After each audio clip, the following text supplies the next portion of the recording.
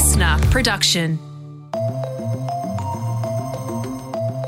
In the interest of justice, Ms Folbigg should be released from custody as soon as possible. And so this morning at 9:30 I met with the Governor. I recommended that the Governor should exercise the royal prerogative of mercy and grant Ms Folbigg an unconditional pardon.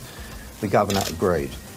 Ms Folbigg has now been pardoned. With those words, Kathleen Folbigg was allowed to walk free from prison yesterday after 20 years behind bars.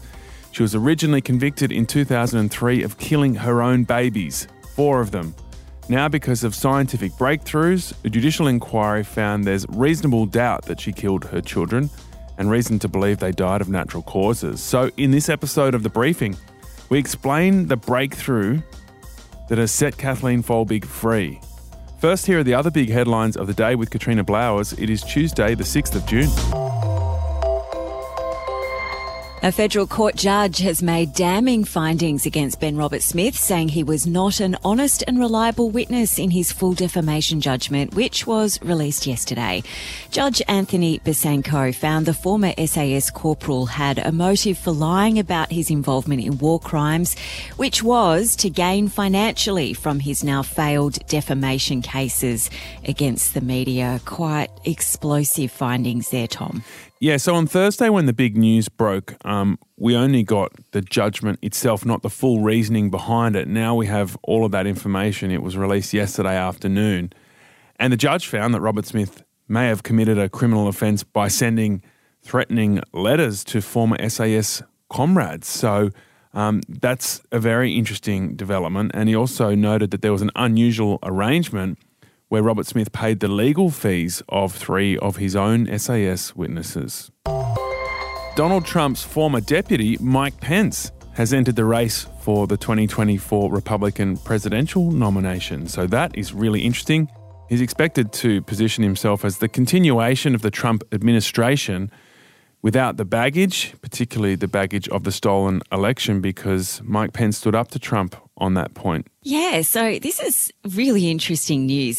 He's going to hit the campaign trail in a bid to win the primaries, which are happening in February, and they're going to determine who'll be the Republican Party's nominee for president. If he does in fact position himself as sort of Trump light, I don't know that that's going to wear too well with voters in the electorate, especially given that people who supported Trump were calling for Mike Pence to be hung. They even constructed a makeshift set of gallows outside the Capitol building when the riots happened on January 6th. So I don't know that hardcore Trump supporters will be swayed to vote for Mike Pence. Mike Pence was kind of picked because he's evangelical. He appeals to socially conservative voters. And I guess people thought that he would play good cop to Trump's sometimes bad brush cop.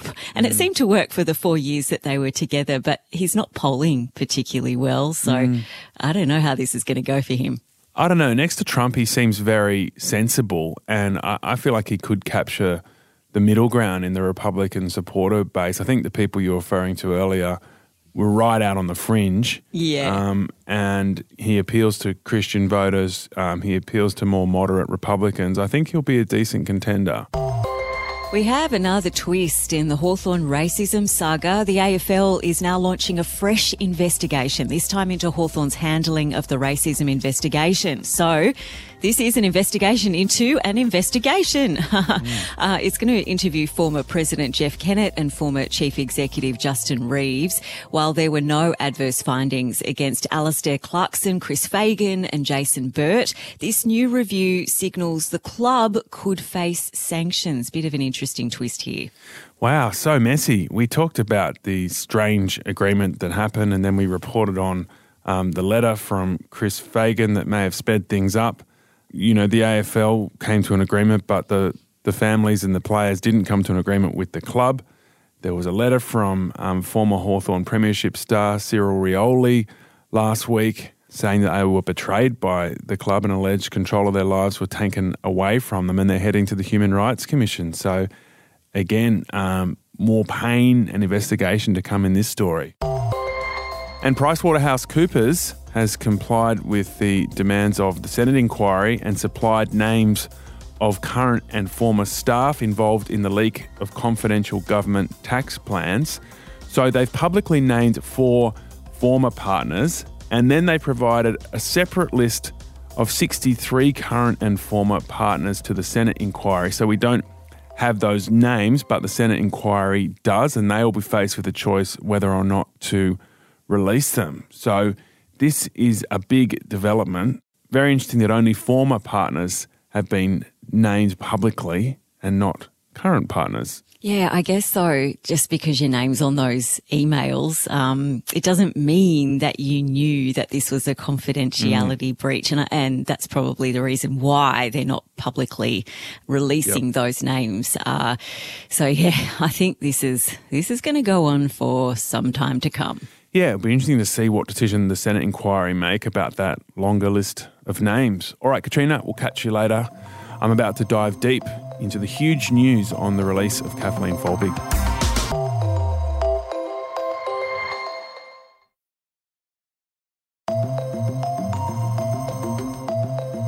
Being in prison for all this time, it's the resilience of the person. She's had to draw deep strength. And I guess I have in a way too as her advocate on the outside, but also her friend, because there's been many sad, dark moments. So that is the voice of Tracy Chapman. She's the childhood friend and long-time supporter of Kathleen Folbigg. And Tracy was the person waiting for Kathleen Folbigg yesterday morning when she was driven out of Grafton Prison in a white van down to Tracy's farm near Coffs Harbour. It was an enormous moment in a story that some observers have called the biggest miscarriage of justice in Australian history. So, the deaths happened over the course of 10 years. 2 boys, Caleb and Patrick, and then 2 girls, Sarah and Laura. She was convicted of murdering the 2 girls and Patrick, and of manslaughter of Caleb, the firstborn. Along with her loyal supporters, Kathleen Folbigg has always professed her innocence. And last time we talked about this on the briefing, we were talking about the second inquiry that was underway, examining new scientific evidence about a rare genetic mutation that gave reasonable suspicion her children died of natural causes. Now, what led up to yesterday's huge announcement was the head of that inquiry gave a summary report to the New South Wales Attorney General, Michael Daly. You heard from him at the top of the podcast. And basically he said that in light of all this new evidence, her guilt was no longer beyond a reasonable doubt. So on that basis, the Attorney General gave her a pardon and released her immediately. So let's find out what the scientific breakthrough actually was. Matthew Aegis is a science reporter from Cosmos magazine. It's a leading science publication and the engine room of our sister podcast, The Science Briefing. Matthew Aegis was there for the inquiry in New South Wales. Matthew, were you surprised by yesterday's announcement? Probably not, Tom. There was certainly a feeling that there was substantial new evidence being presented and that it was getting a fair hearing during the inquiry. And then in the final submissions to the presiding judicial officer, Tom Bathurst KC, the counsel assisting the inquiry, who are highly qualified barristers, took the view that the evidence that had been presented was sufficient to cast a reasonable doubt on Kathleen Folbigg's convictions, and that was accepted by the DPP. So there was certainly probably no surprise that was accepted by His Honour, and then through that process and this memo that came out yesterday, the current Attorney General. Yeah, so there was a lot of pressure building on the Attorney General to do something here. Everyone was saying, every extra day she spends in jail is another injustice. And so there was speculation that he would need to wait for Tom Bathurst's full report, but he hasn't done that. So what were the events that took place over the last week? So the day that the final submissions were made and that it was said by counsel assisting and the DPP that they accept a reasonable doubt, Kathleen Folbigg's lawyers and supporters did a doorstop out the side of the Chief Secretary's building and said she should be pardoned or she should be paroled as of today, given that. And yeah, as you're completely right, there's been a lot of pressure building for some sort of decision to be made to release her from prison, given, I guess, what some might see as a bit of a fait accompli. But we don't necessarily know what His Honour might want to do. He is independent in this process. He can accept what those who've been assisting him say, or he may form his own opinion.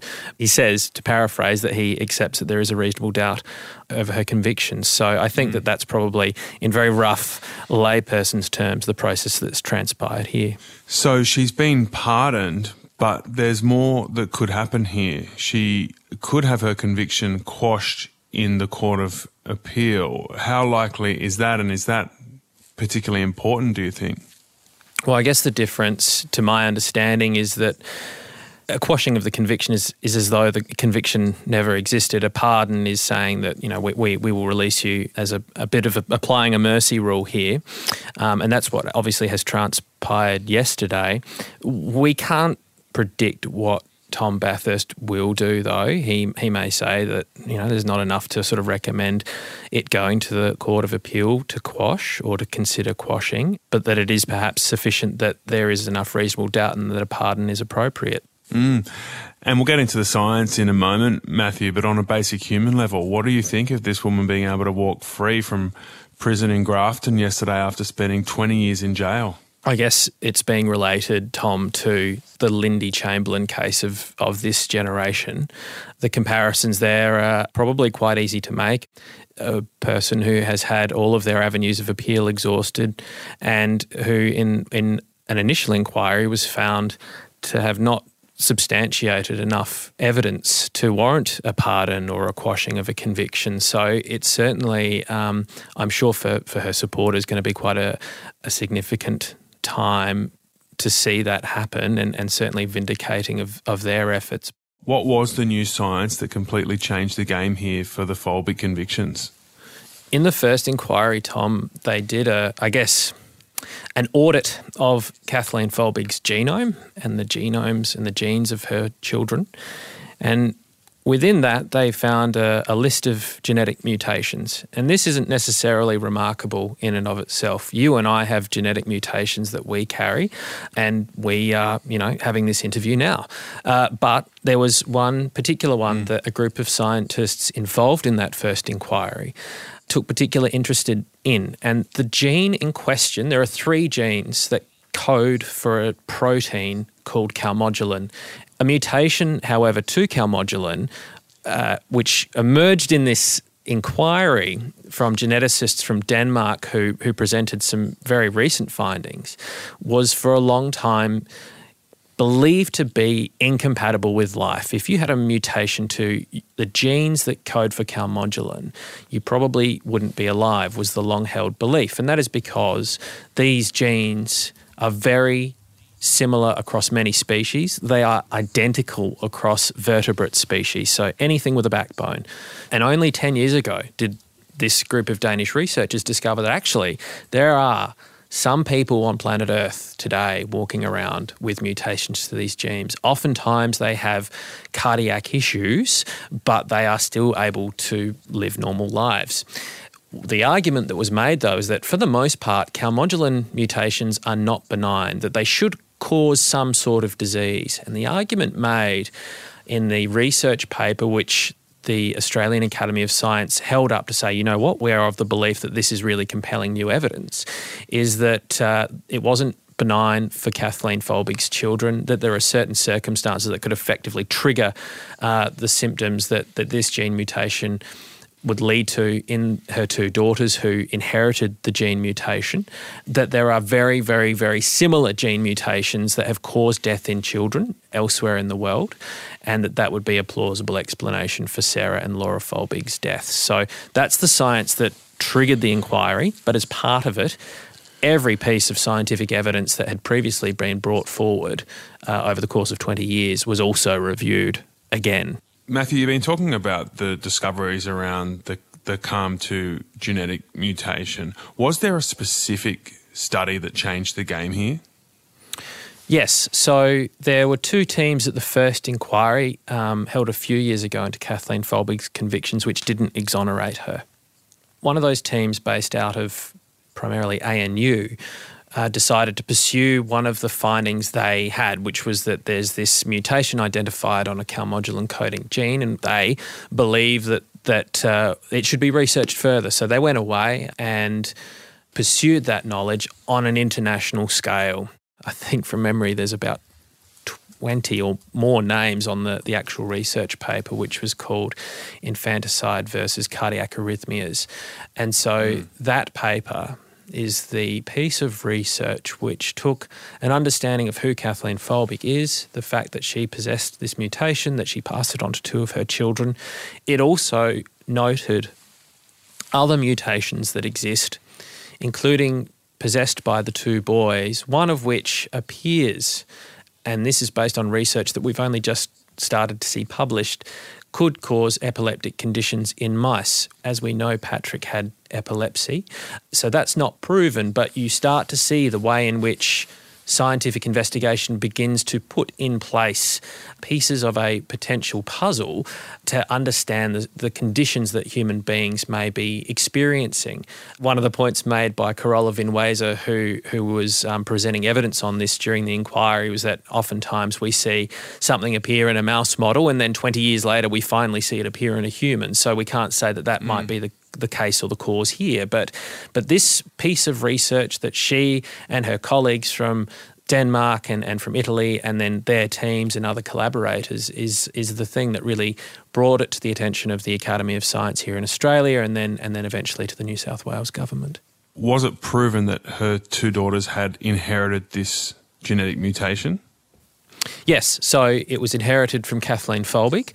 It wasn't passed down to her 2 sons. So the finding doesn't apply to Caleb and Patrick, only to Sarah and Laura, but it was found that yes, it was inherited from their mother and that her husband didn't provide a genetic sample, so it couldn't be determined whether or not he, for example, had the genetic mutation as well. It's highly unlikely, though. These are what scientists would describe as novel or new, and in this case, likely, given how few calmodulin mutations exist and how they are very much all distinct, it would be unlikely that another non-related human would perhaps have this one. So certainly it was demonstrated that she had passed that mutation on to her 2 girls. And so when you look at other children that have inherited this genetic mutation around the world, what does the evidence say about their likelihood of dying from that? Well, I guess that's a key point, is that no other child on Earth today is known to have this specific mutation, Tom. It's how incredibly rare they are. What about the 2 sons, Patrick and Caleb? There's a murder conviction and grievous bodily harm for Patrick and manslaughter for Caleb. What has this inquiry interpreted differently in relation to those 2 deaths? One of the observations made by the Attorney General yesterday is that the scientific evidence casts reasonable doubt over 3 of the children's deaths. The 2 girls we've discussed. The second one is Patrick Folbigg. In all likelihood, it wasn't specifically articulated, but it did come out in the closing submissions, and that is because it was known that Patrick Folbigg had suffered an unexplained life-threatening event, and that caused him to have epilepsy. He was diagnosed with epilepsy, he was clinically blind, and it was believed that would be a reasonable explanation for some of the symptoms that occurred around the time of his death and when he was found to have passed. Dr. Monique Ryan, who's a paediatric neurologist and now the federal member for Kooyong, presented evidence at both this inquiry and at the Blanche inquiry a few years ago, where she, in essence, said that the epileptic condition he was experiencing seizures, would be a reasonable explanation for the condition he was found in. The difference now is that now it's being seen as a reasonable explanation for his death. In the first inquiry, it wasn't. And I think it also falls into some considerations around other pathologies witnessed in the children. So Laura Folbigg, it was observed that in an assessment of her heart tissue in post-mortem that she showed some signs of myocarditis, which is inflamed heart tissue.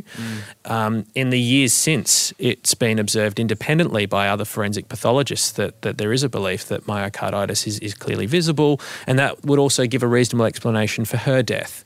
Again, that wasn't enough perhaps in the last inquiry to change the view of reasonable doubt. This time, it's been singled out as a reasonable explanation. And then taken together, it would also then cast doubt on the conviction for Caleb. Caleb was a SIDS death. He was Kathleen Folbigg's firstborn. So there was never any sort of genetic or existing conditions that might have explained his death, but taken together with all these other explanations, that now casts a reasonable doubt on the reason for his death. Yeah, I like that point you made earlier that at the time of her conviction in 2003, we were only just learning how to decode the genome.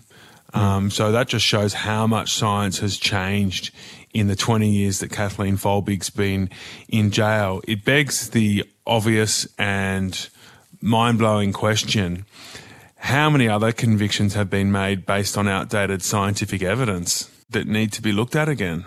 It's really hard to answer that question, Tom. The likelihood seems low, but we can't rule anything out, as we couldn't rule it out in the Folbigg case.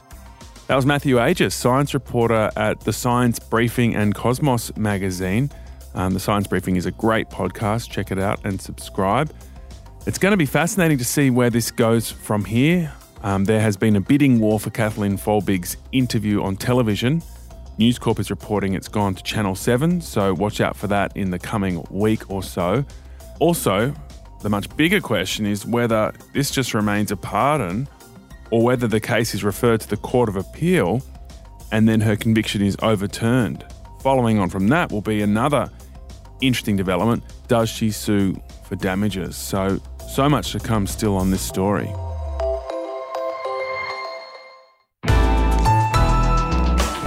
Listener.